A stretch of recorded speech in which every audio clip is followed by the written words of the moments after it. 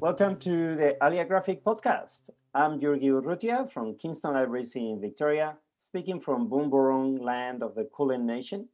Sovereignty was never ceded, and we need a treaty. Today, we have an awesome guest from Melbourne who's now living in Canada. Lee Lai has created comics for places like Overland and the Lifted Bro and other places. We speak to Lee on the release of Storm Fruit, the first graphic novel which is published by Fantagraphics in the US and Bro Books in Australia and New Zealand. How are you going, Lee? I'm good, thanks. Yeah. How are things in Canada, by the way, with the pandemic and all that? Because that's so far away. They're terrible. We're still on 1,000+ cases a day. We've still got a curfew. Everyone still is as locked down as they can be. We're getting a lot of mixed messages from the government here. I'm in Montreal, by the way. So yeah.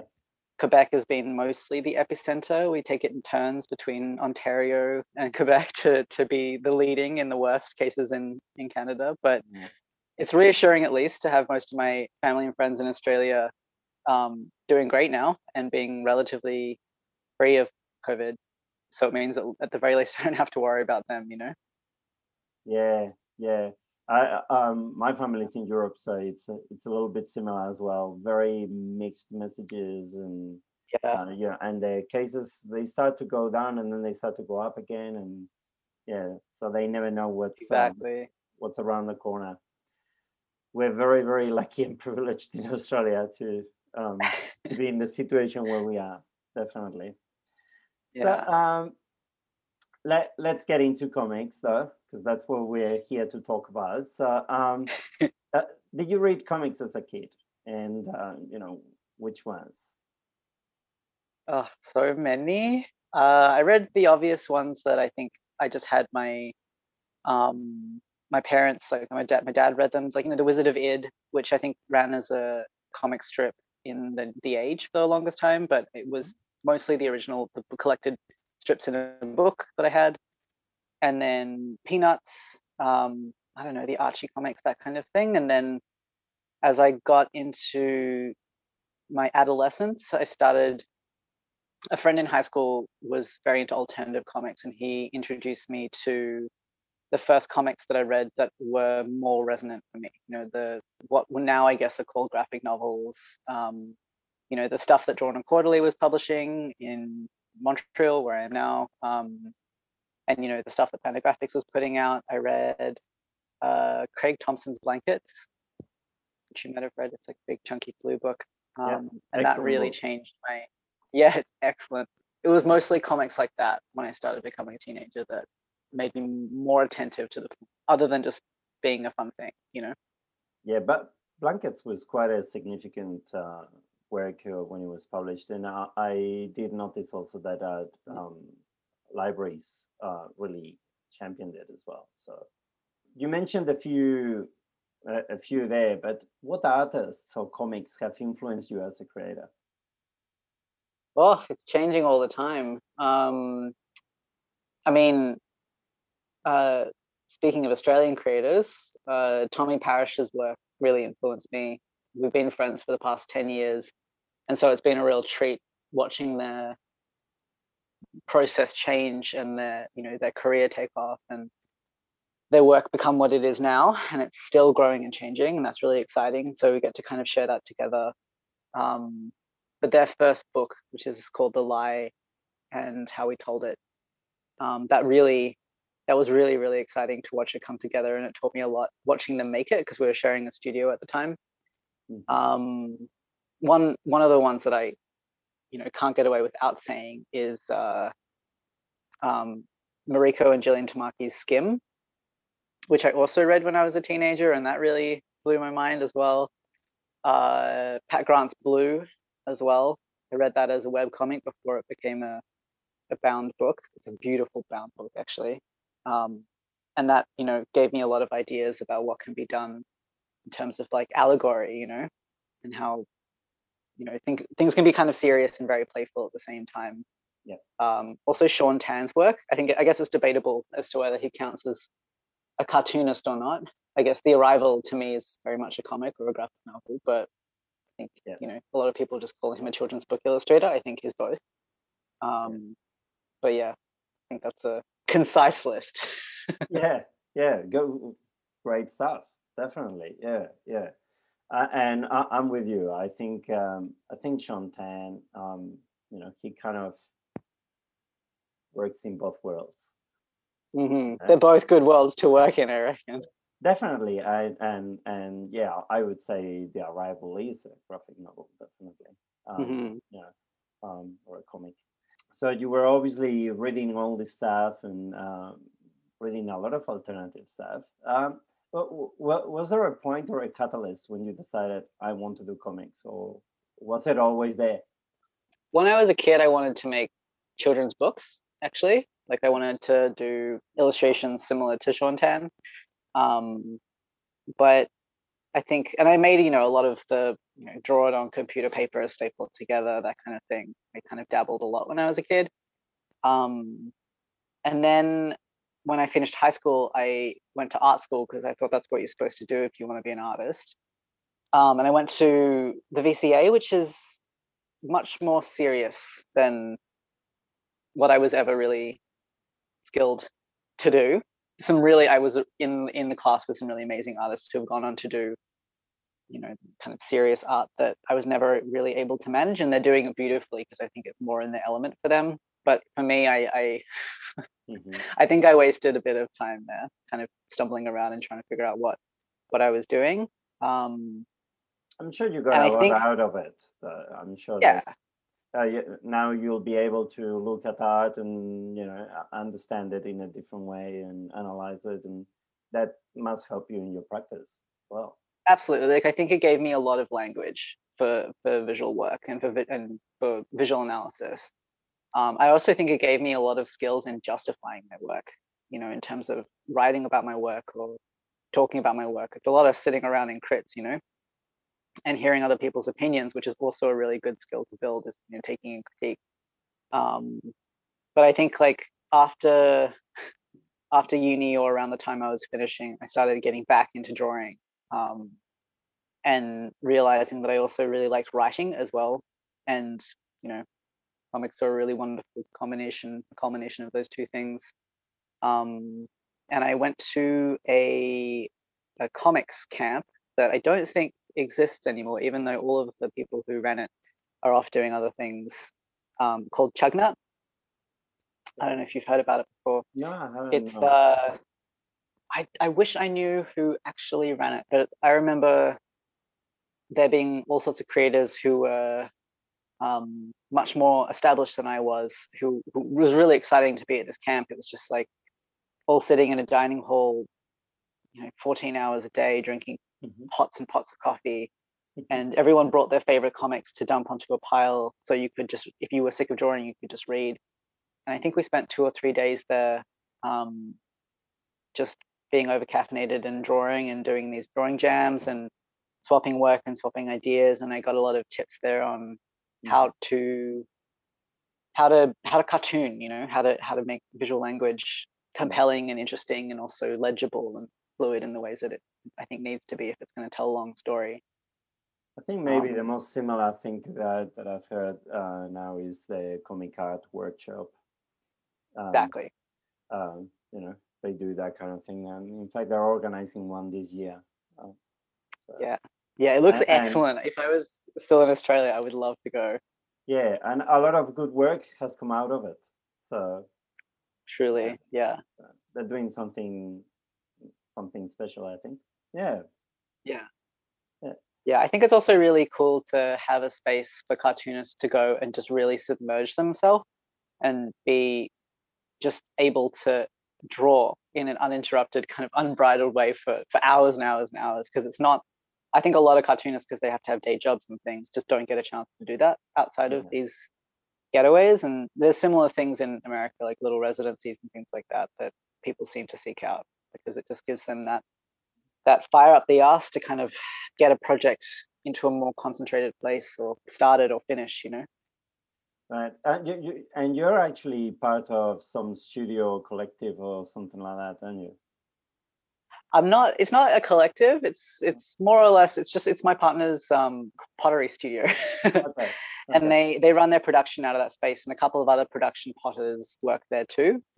And it's kind of seen these different iterations every year of what it's supposed to be. Like during COVID, it's not much. It's just kind of a production space where we take it in turns being there. But it's been the place I've worked out of. That was also the place where Tommy had their studio for a while, and so it's just been this really nice mix of potters and sculptors, and then there's a little mezzanine where we have some illustrators. A couple of graphic designers have come through, a couple of poets. Like it's a beautiful space, and Sounds it's like been really really helpful in having a good work practice too. Sounds like it. Here in Melbourne, you may have known of Squish Face Studio. Uh, Yeah, yeah. Unfortunately, it hasn't survived. Well, at the No, moment, it's closed, and it seems like they're looking for a new space. So I'm hoping yeah, that they get back. absolutely. Like I think of the joy of that space also was that it was a shop front, so it was somewhat open to the public. I guess I'm not sure whether people were welcome to walk in at any time. I think they were, but I it was think in a relatively public spot, and people could just wander in and ask questions about comics or pick up a zine and have a look. yeah, It's really special. definitely, definitely. Because we're a group of librarians, what's your relationship with libraries? Do you use the library? Or was there a time when you used the library a lot? Or I imagine as a student, definitely. But I yeah, love this question. I use the library all the time. I love libraries and I love librarians. I've been using libraries forever. I'm actually like a pretty bad reader. I don't know whether it's officially dyslexia. It costs quite a lot of money to figure that out. But if you give me a slab of text, reading from point A to point Z is really, really difficult for me. I kind of jump all over the place and I'm very slow. But I really gobble stories. And so I think I've been trying to figure out ways of doing that my whole childhood into my adulthood. And so when I was younger, we would go to the library and take a humongous sack, just the biggest bag we could get, and stuff it to bursting with audiobooks, which at the time were cassette tapes. So they really took up a lot of space. Um, and so it was the kind of, bi-monthly pilgrimage to go and fill up on as many audiobooks and CDs as possible and go home and just listen to them all, which I think also helped me to draw because I spent most of my childhood, lying on my stomach on the floor, listening to stories being read to me and drawing while I was to keep my hands busy because I find that doing something with my cool. hands while listening to audio stories is really helpful.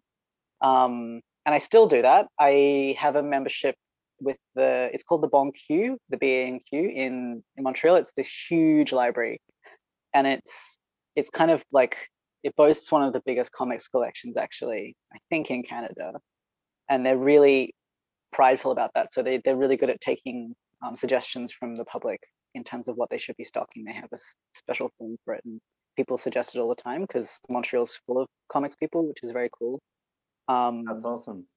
Yeah. so even in the pandemic, they have a really cool system where you can order it online and then have it get ready to pick up with a relatively COVID safe pickup scheme. And Yeah. so it's been kind of my getting out of the house in winter excuse to go walk over there and pick up the comics that I want to read. Yeah, when we were in lockdown here, it was the same. Yeah, We had uh, our home library service, which is usually very small. We only cater to very few people usually, just to yeah, skyrocket it.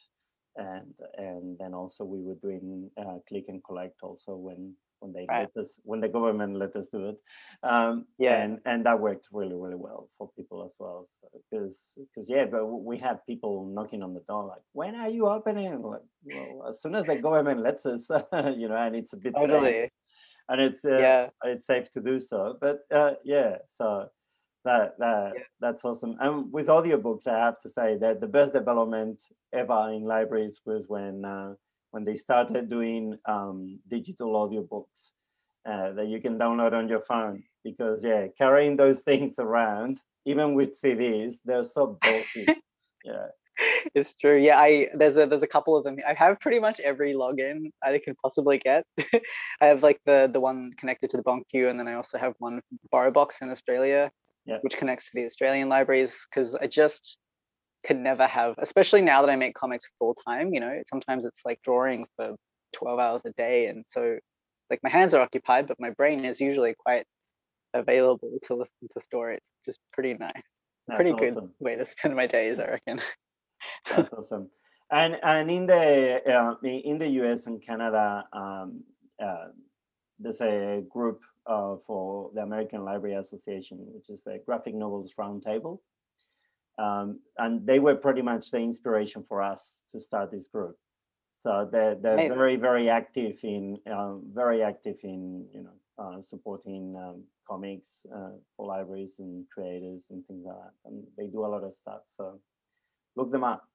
I will look them up. Okay. Now, you've published on Overland and The Lifted Row, for example. How did it come about, and what was it like publishing on these literary magazines? I mean, it's been a while now, I think, because the Brow is no longer really publishing at the moment. But both of those things, I'm pretty sure initially it just came because someone I knew, I think Sam Wallman, who's an amazing Australian cartoonist as well, he was working for Overland for a sec. So he invited me to publish with them. And I think I knew a handful of people working at the Brow who were always really supportive, and always encouraging me to submit things, which was really nice. Those were, I think, the first literary journals that were publishing and paying me at all. And this was maybe 6 years ago, maybe more now. God, time's moving faster than I thought. Yeah. But it was helpful because I think at the time I still am, but even like much more so, really unsteady in my own work and really not sure what I was doing. And it was really meaningful to be paid for my work, for one thing, because they both, are really cool about paying contributors, and always had that as kind of the forefront of what's important to the way that they run their business. And I think it was just really important to get over myself. Like, it was good to have a deadline and just get outside of my own self-consciousness for a second, enough to be like, well, I gotta honor my deadline. So even if I'm pulling my hair out about the quality of this work not being up to what I want it to be, I just have to do it. I have to send it out. And I think for me, there was something formative about making my work public. It kind of it pushed me in a different way. And it also welcomed me to feedback, which is really helpful. It's been a really big part of me figuring out my path since then, I guess. You've made some mini comics and published them in magazines. Some of them are available online. Could you talk maybe about one of them and tell us where it's available to read and Oh, I mean, I'm afraid not many of them are actually available online these days. Like, one of them, the one that I can think of that was the most recent, was a few years ago, and it was called First Year. It's about a couple of guys. It's just about the first year of their relationship, and so it's about them figuring out the difficulties of being intimate with one another, having a lot of neurotic conversations about the ways that they do intimacy, I guess. It was more or less just a series of sketches of me building little vignettes to figure out how to write dialogue and how to create a vibe between two characters that are entirely fictional, how to take little pieces of what's happening in my own life and insert them into a fictional context. But I've had it all free to read on Tumblr, and then Tumblr changed their laws in America around what should be censored and what should not be censored. Yes. And apparently, because there's, I don't know, nipples and butts and things like that in these comics, last time I logged into Tumblr, I think 80% of the comic had been censored, which is so interesting because it's really, to me, it's really pedestrian. It's really not that sexual. But so, like, that comic is not, I haven't really had the time or the technological skills to figure out where else to publish it or how, but It exists as a little chapbook that was printed a couple of times. So I think most of the copies are in America or Canada now, circulating in people's bedrooms and things. But generally, it's every now and then someone's heard of it and emails me asking me for the PDF, and I have it, so I just send it to them as a PDF. And if anybody here listening to this wants to read it, feel free to email me, and I can send you the PDF to read. Right. Well, Tumblr went weird, and they lost most of the people on the platform. Definitely, that was just ridiculous. And with this many comics, actually, what you could do is maybe what Chris Gooch did. You know, he published Bottled, and then before he published Under Earth, he published a collection of his short stories. Chris Gooch is shockingly prolific. I have no idea how that guy makes as much as he makes. Very impressive. I probably won't do that because I have the unfortunate habit of being kind of horrified by my history of work. Okay. So I doubt I'm going to be collecting it anytime soon. I'm like, don't hate the idea that people don't know anything I've made previously before this book. I think Chris Gooch was actually pretty horrified with some of those as well. I mean, he spent a very long time fixing them. Yeah. From what I've heard. He's braver than me. I appreciate that he fixed them. That also takes an enormous amount of patience. Yeah. So anyway, Stone Fruit's your first graphic novel, and it's excellent book. I had the pleasure of reading it already. It's been published by Fantagraphics, which is one of the best publishers in the business, I have to say. So that's pretty amazing. How did this happen? Oh man, I can't remember. How did it happen? I published the first 2 chapters once I'd finished them as a little book to sell at TCAF, which is the Toronto Comics Arts Festival. Yeah. And I think maybe someone at Fantagraphics had read it at that point. I just given the first 2 chapters a look, and so expressed some interest in that point. Later down the track, so yeah, I already mentioned that Tommy Parrish is one of my closest friends, and Tommy had signed with Fantagraphics maybe a year or 2 before then. And so I think they were aware of me as Tommy's friend. I mean, I remember one year there was, the very cool, there's definitely an air of celebrity around cartoonists and certain publishing houses when you go to TCAF every year in May in Toronto. And so some people have their little entourages, there's the publicist and the publisher and the hot shit top, headliner artists. And I remember Tommy was going to a dinner with the Fantagraphics people, and I was not with Fantagraphics, and so I was just like, oh, see you later, I guess I'll go eat dinner somewhere else and meet you afterwards. And they texted me saying that they'd left the dinner and they had a bunch of food left over, and we should just meet up outside because it's warm enough to sit on the ground and eat it somewhere. And so we just sat on the street eating from these polystyrene containers of food. And then all of the Fantagraphics people left the restaurant and walked past us. So it was all these cartoonists that I idolize and think that they're super cool, walking past us, sitting on the ground, eating their leftovers out of these containers. Anyway, all to say, I think that someone at Fana, or a couple of people at Fana, read the first 2 chapters and were very interested. And Jack, who's now my publicist, and Gary, who's the publisher there, I think they both really resonated with the story. And so they ended up really championing it through the auction process, which would never have happened if I didn't get a really amazing, very tough and formidable and sweet agent. So she facilitated some auctioning that happened later into the process. Yeah, well, congratulations, because I know it's hard to find a publisher to and an agent and all that, and so yeah, well done. Now, your comics, even before Stone Fruit, they tend to explore relationships in a very honest and raw way, and there are tender moments, but also there are frustrations.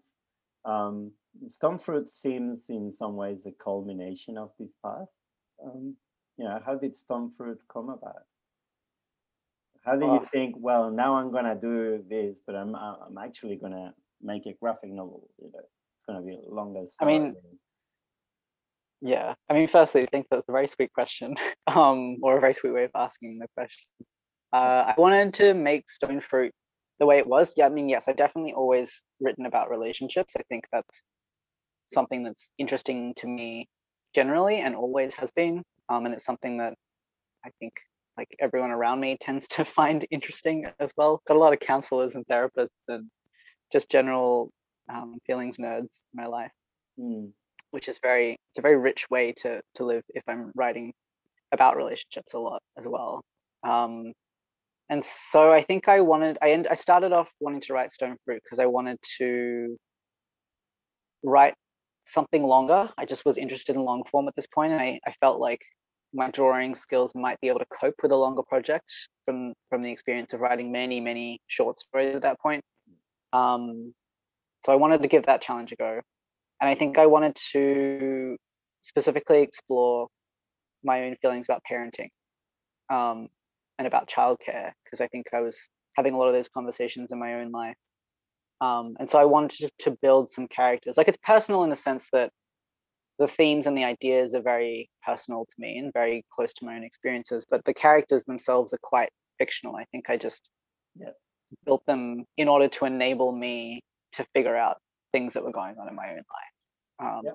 And so the story's got this queer couple. One of them is of the biological aunt of this 6-year-old, and she's in a tense relationship with her sister.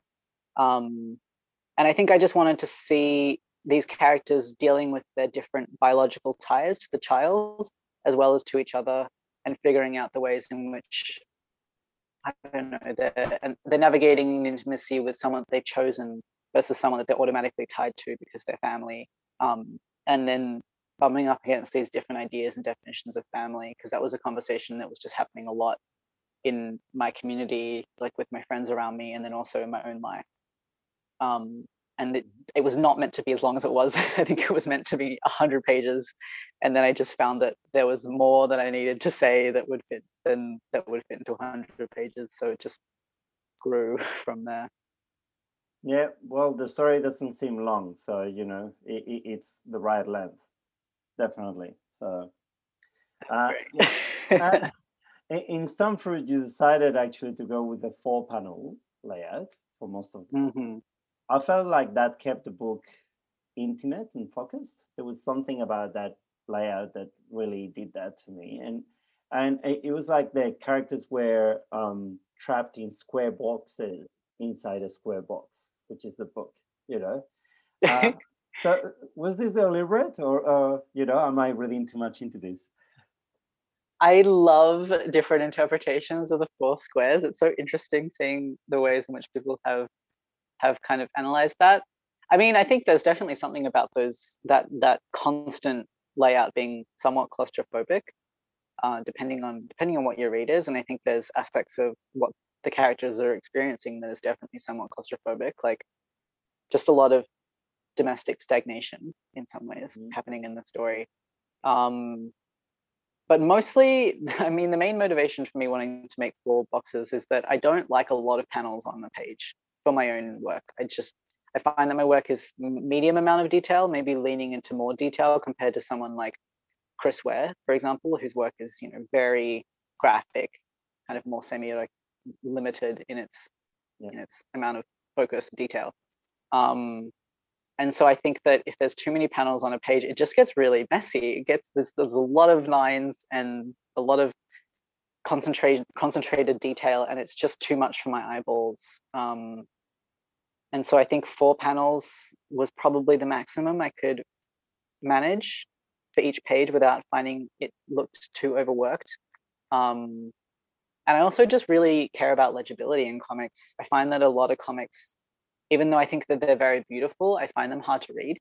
And maybe it's just me, my own neurotic preferences for stuff around legibility. But I think that part of the reason I wanted 4 panels is because it reads a bit like a story, like storyboards. Like, I wanted it to be somewhat cinematic in terms of the cuts between scenes and the mood. And I just found that 4 panels was the most straightforward read that could happen. Like if people can pick up this book and read it from beginning to end in one sitting, I'm happy. That's a good thing to me. Well, there's another Australian creator who's been using this layout, Mandy Ord. I love Mandy Ord's work, and truly her work is extremely legible in that way. I think it allows me to sink into the story a lot more when I'm not decoding the page. And I think some artists work with that beautifully. Like Chris Ware is a good example. He uses his pages like diagrams, and part of the joy of that is navigating through the page. But I think I'm much more interested in just what the characters are doing, what they're saying. Yeah. Now, the Stone Fruit explores relationships between sisters, as well as the relationship between the two main characters, the misunderstandings, difference, prejudices, sometimes push us apart, sometimes bring us together. In some ways, I was thinking as well, I think the book is about change and how we accept change as well, or don't accept it, and resist it. Because I guess change is constant in life, but at the same time, it's usually very often resisted. So can you talk a little bit about that, maybe, and what interested you there? Sure. Yeah. I mean, I think I started writing this book off the tail end of a very tumultuous few years of change in my own life. I moved continents in that time. I moved in and out of some really big, important relationships in my life, and built a new community over here. And I think I had a lot of strong ideology and just generally strong ideas around how my life was supposed to look and how I was supposed to be and what my skills were and what my capacity was, and all these ideas about myself when I was a late teen. I was very full of confidence in who I was. And then the experience of so much upheaval was very humbling and also very formative. And I think I can't say came out of it because it's still happening, but I certainly came out of that part of it realizing that I somehow both knew myself more and had so much less conviction in anything that's going on. That rings a bell with me, Yeah. That really resonates with me as well. So, yeah. So I think I wanted to reflect that in the characters. I think I wanted to show them having a lot of strong ideas about what they can create and what they can do together, and what their relationships are supposed to look like, and then just be bumping up against what their bodies are doing and what their hearts are doing, and what everyone else is doing, like everyone else being completely outside of your control. And just kind of screaming through the whole process while also accepting it, because what else can you do but accept the changes that are coming towards you, and be miserable about them for a while, or just adjust. Exactly. Work through those changes, so I think and work on the relationships that matter. Yeah, exactly. Yeah. And there's certainly a lot of relationships that matter in this book. Yeah, that's right. Yeah. What you were saying resonates a lot with me as well. So I left my hometown in my early 20s. And I left quite suddenly in a very antsy kind of way. Went to the UK, and I was there for 3-4 years. Rebuilt myself and my identity. And new relationships, and I ended up then meeting an Australian and coming to the other side of the world to live. Sucked in, and leaving everyone behind. So it's heart-wrenching. Yeah. So and then kind of going to my hometown and kind of mending some of the relationships that I had. That's huge. So that a lot of these things are, I guess, universal. They're really personal, but they're also very universal. And different Yeah, people will relate yeah. to them. So yeah, And I hope that when people read the book, they can find some point to connect to. Like, it's quite a specific story. It's definitely about like a bunch of depressed, queers living yeah, in a way that maybe not everybody can relate to, but hopefully that doesn't matter in terms of what the feelings in the book actually are. yeah, yeah. Uh, all right. So the art in your comics in Stormfruit is quite distinct. Tell us about your process and when you decided to keep panels in black and white, or when to add color, or you know, um, things like that. Yeah, I think it's similar in some ways to the choices around the four squares, in the sense that like most of the things that inform that are just my own preferences of legibility. But I think I find that having a background in every panel tends to get a bit bogged down. I think it's also my choices of painting. I tend to paint the backgrounds in gouache, and then I keep the figures in black and white. And it changes the line a lot. When I paint in ink, so I paint gouache backgrounds and then I paint the figures in ink. And so the ink lines, because I do them with a brush, it allows them to be a lot smoother than I could achieve with gouache. But I think sometimes then also the gouache backgrounds can be somewhat heavy. They're all blue and gray, and so they're pretty dark.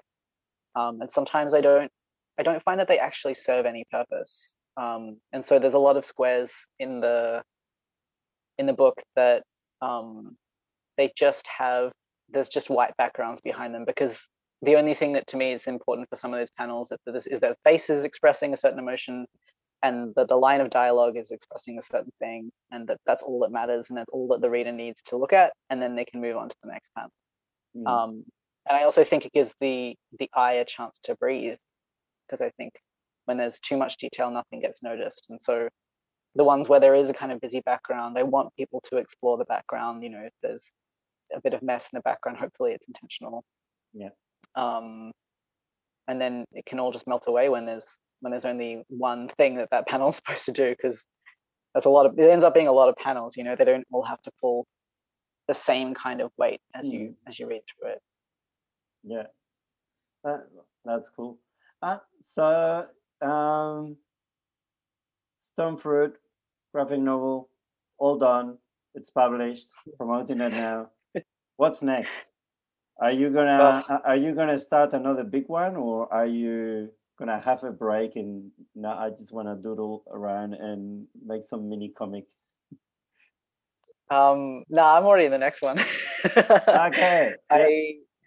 I definitely I think the making that book taught me a lot about how to manage long form, and I made plenty of mistakes in the process of it that I think was really helpful in figuring out how to do it again.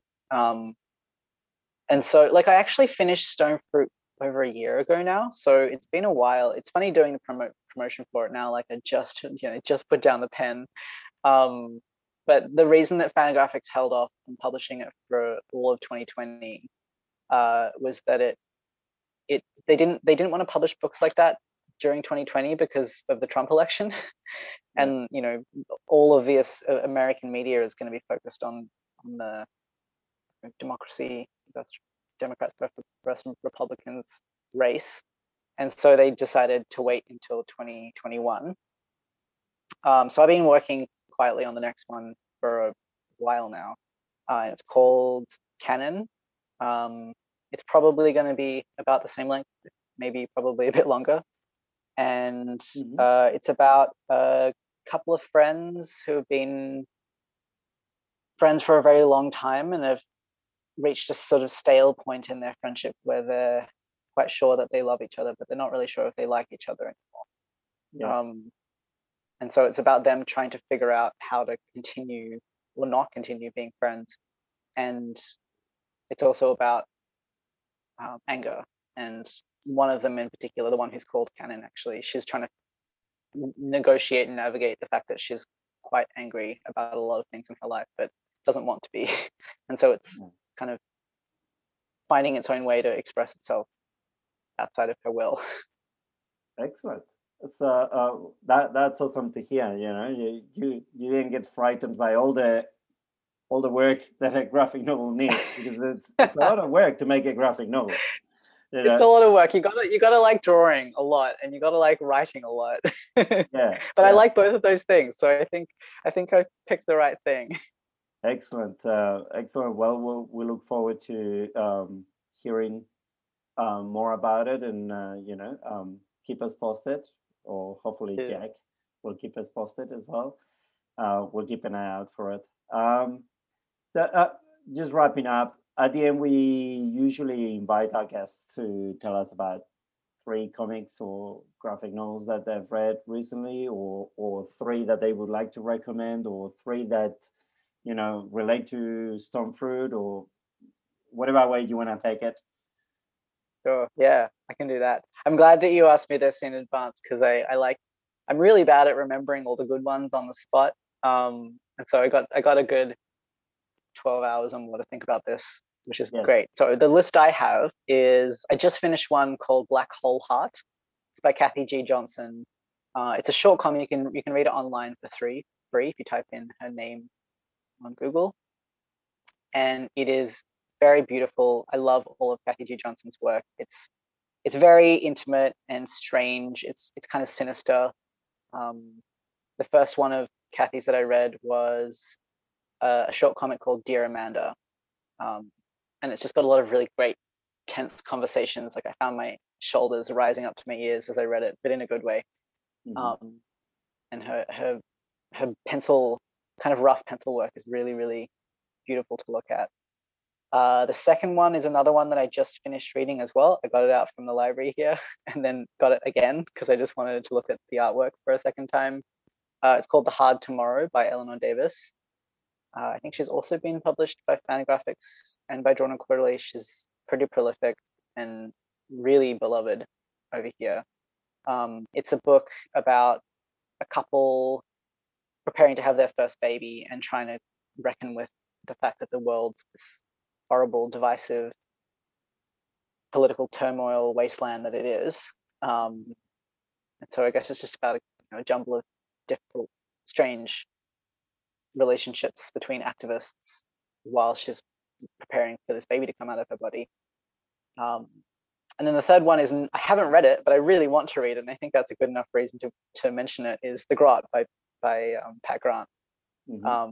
We had a chat about it just the other day, and it's been really cool seeing some of the process leading up to that book being completed, and I want to get my hands on a copy as soon as possible. Yes, well worth it. I got a copy directly from Pat. So yeah. You're in for a treat, definitely. I reckon. Yes. All right. Thank you, Lee. It's been a pleasure to talk to you, and thank you for your time. And so, people listening, please get Stone Fruit, and give it some love. And we'll keep an eye out on you. So take care and keep working on Canon. Thank you. I'll keep doing the thing. Thanks for chat today. Thanks for listening to Alia Graphic Podcast. Hit the subscribe button on our YouTube page and subscribe to our podcast on Apple Podcasts.